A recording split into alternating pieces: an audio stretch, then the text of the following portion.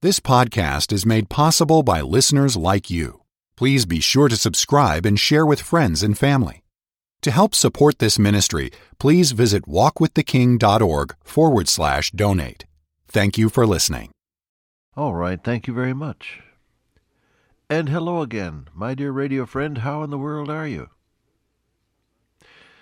Isn't it a remarkable thing that although many of us have never met each other, we sort of belong to each other because of the fellowship we have by way of radio, day by day, based on the Word of God.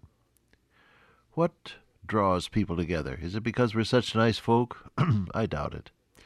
Even the best people have some rough edges that might occasionally turn you away from them.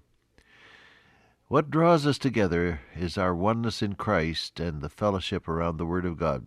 The living, eternal Word of God. It never gets stale. There's always something new there, and it does feed your soul and strengthen you for the battle that lies ahead. I'm grateful for this privilege through these many radio stations to minister to you from the Word of God. I love it. 1 Peter chapter 5, we're in verse 9, where Peter tells us to resist our adversary, the devil. Resist him, steadfast in the faith. When you turn things over to the Lord Jesus Christ, that is the exercise of faith. You let Him handle it. Simon Peter saw the Lord Jesus walking on the waves one stormy night, and he said, "Lord, if it be thou, bid me come to thee on the water." And Jesus said, "Come." And Peter went out of the boat to walk on the water to Jesus. And it worked all right until it said when he saw the wind and the waves boisterous, he began to sink. And he cried out, "Lord, save me!" And Jesus stretched out his hand and caught him and said, "Why did you fear, you little faith?" He used a compound word there in your original New Testament, a little faith. Well, what happened? Peter couldn't manage the situation on his own. He cried out for help and turned the situation over to his Lord. Now, that's a dramatic circumstance, and you and I aren't faced with such trauma as that every day. I mean to say, you're not in danger of drowning today, are you? No, and I guess I'm not either. But there are other situations by the hundreds and by the thousands that meet us on the way of life, each one of which constitutes a small or large battle against our adversary. Battle against temptation, battle against sin, battle against discouragement, battle against jealousy and envy and pride, battle against the opposition of the world's forces when you're trying to do God's work. What do you do then? You keep on obeying God. God will never do your homework for you, I used to tell the young people at the college. You keep on doing the work that is yours, but you turn the charge of the whole situation over to your blessed Lord. In the old days when God's people were threatened, they prayed, said, "Lord, what shall we say? Our eyes are upon Thee, neither know we what to do. But in Thy name we go against this multitude." See, it's nothing with Thee to save by many or by few. By them that have no power, it says, by many or by them that have no power. Help us, O Lord our God, for we rest on Thee. That's another prayer that's recorded in the Old Testament. See, the idea is you go ahead, you fight the battle, you do your work, you do what God told you to do. Don't lie around and just complain. That isn't faith. That's complaining. What you do is keep going, keep obeying, keep on doing what God told you to do, and in the meantime, turn the outcome of the whole business over to your blessed living Lord. He's your champion, and He will win the battle. Good idea? Now he says, resist him steadfast in the faith. Steadfast means firm, unmovable like a rock. That's what it actually means, firm and unmovable like a rock. Nothing should move me from my commitment to Jesus Christ as Lord of my life. Now, what might make you waver in that commitment? One would be selfishness and self-desires. I'll just compromise once, just this once I'll do it. No, it doesn't work. There is no exception to commitment. No exception to commitment. If a thing has to be firm, it has to be firm.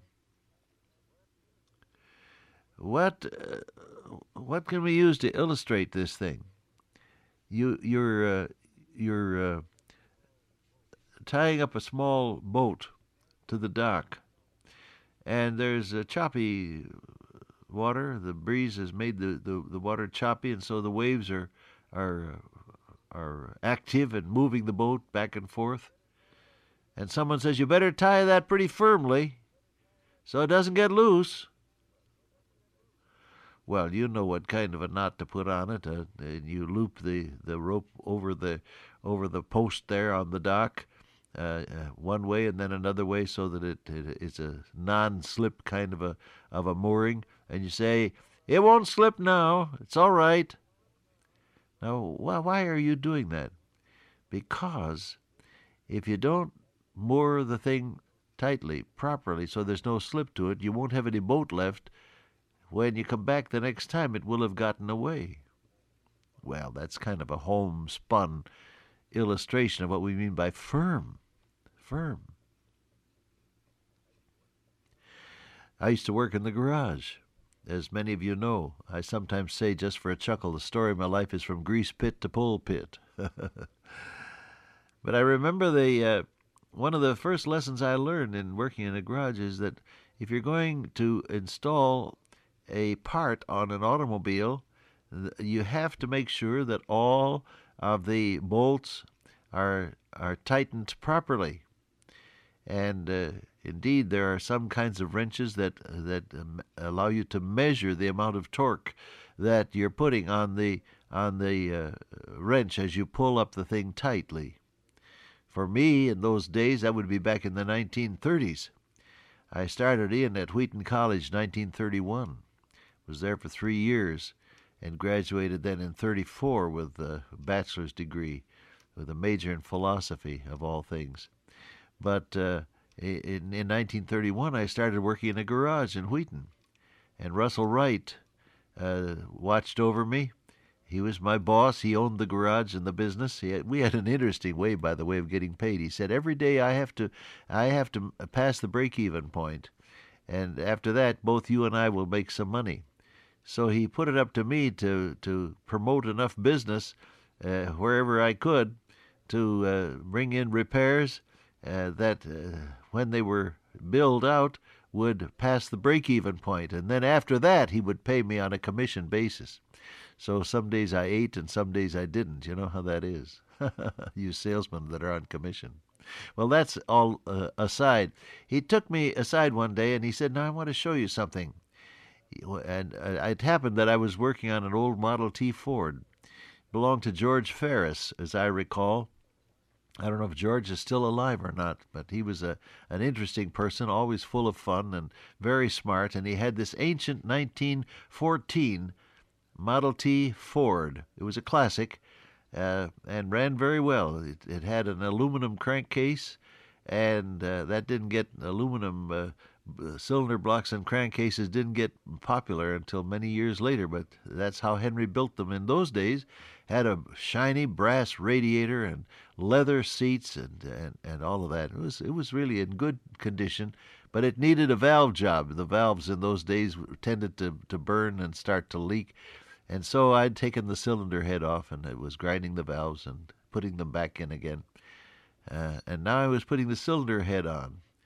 And Russell came over to me and he said, now you have to get those things tight enough, and here's how you do it. And he showed me how you gradually tighten up those bolts that hold the cylinder head down. He said, you got to get it snug, and you have to get it tight, otherwise the gasket will leak. And he pounded that truth into me. Well, you men, you know all about this. Ladies, I'm sure you're bored by now, but that's all right. We're good friends, and you'll put up with me for those few minutes. What am I talking about? Steadfast. Resist Satan steadfast in the faith. I tell you, when I got through tightening those cylinder head bolts, they were steadfast. That's the point I'm making. There has to be a point at which there is no coming unglued so far as your life is concerned. No slippage in your commitment to Jesus and your opposition to Satan. This is the sticking point of the Christian life and Christian faith. No slippage in your commitment to Jesus Christ as Lord and your opposition to Satan and all that he stands for. If you are solid on those points, I can guarantee you're going to be a pretty healthy Christian and an effective witness for your Lord. Resist Satan, he said, steadfast in the faith. Steadfast means right to the sticking point where there's no slippage whatsoever. Now, you don't do it on your own. You do it in faith. Everything you do that has spiritual value has to be done in faith. Without faith it is impossible to please God, for he that cometh to God must believe that he is, and that he is a rewarder of them that diligently seek him. Hebrews 11:6 says this. You don't deal with anything spiritual, you don't deal with anything having to do with God without faith. That is to say, faith is the quality of risking the outcome of the situation on doing God's will. Faith risks the situation on God. So he said, if you want to win in the battle against evil, start with a commitment to Almighty God and his will for your life. That's the beginning of victory over the attacks of Satan. Interesting, isn't it, that something that happens inside of me, my heart we call it, something that happens in my heart in commitment to Christ affects what happens outside of my life in the battles that I face. But so it is. The way to victory starts inside. Steadfast in the faith. Now he goes on to say, you know that you're not alone. The same afflictions are accomplished in your other brethren out in the world. Why did he say that? Number one, to let you realize that you're not alone.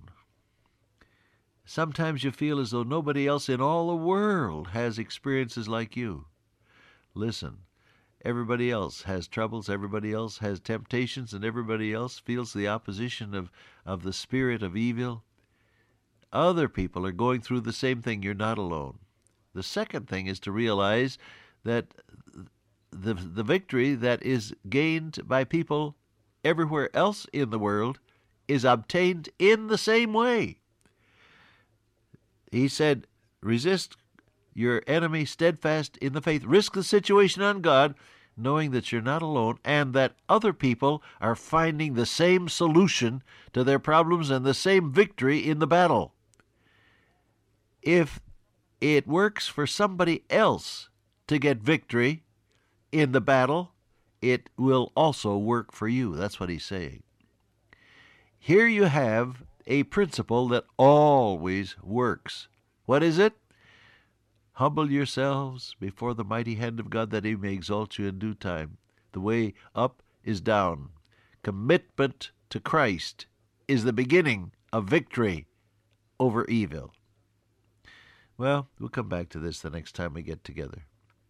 It's good truth, isn't it?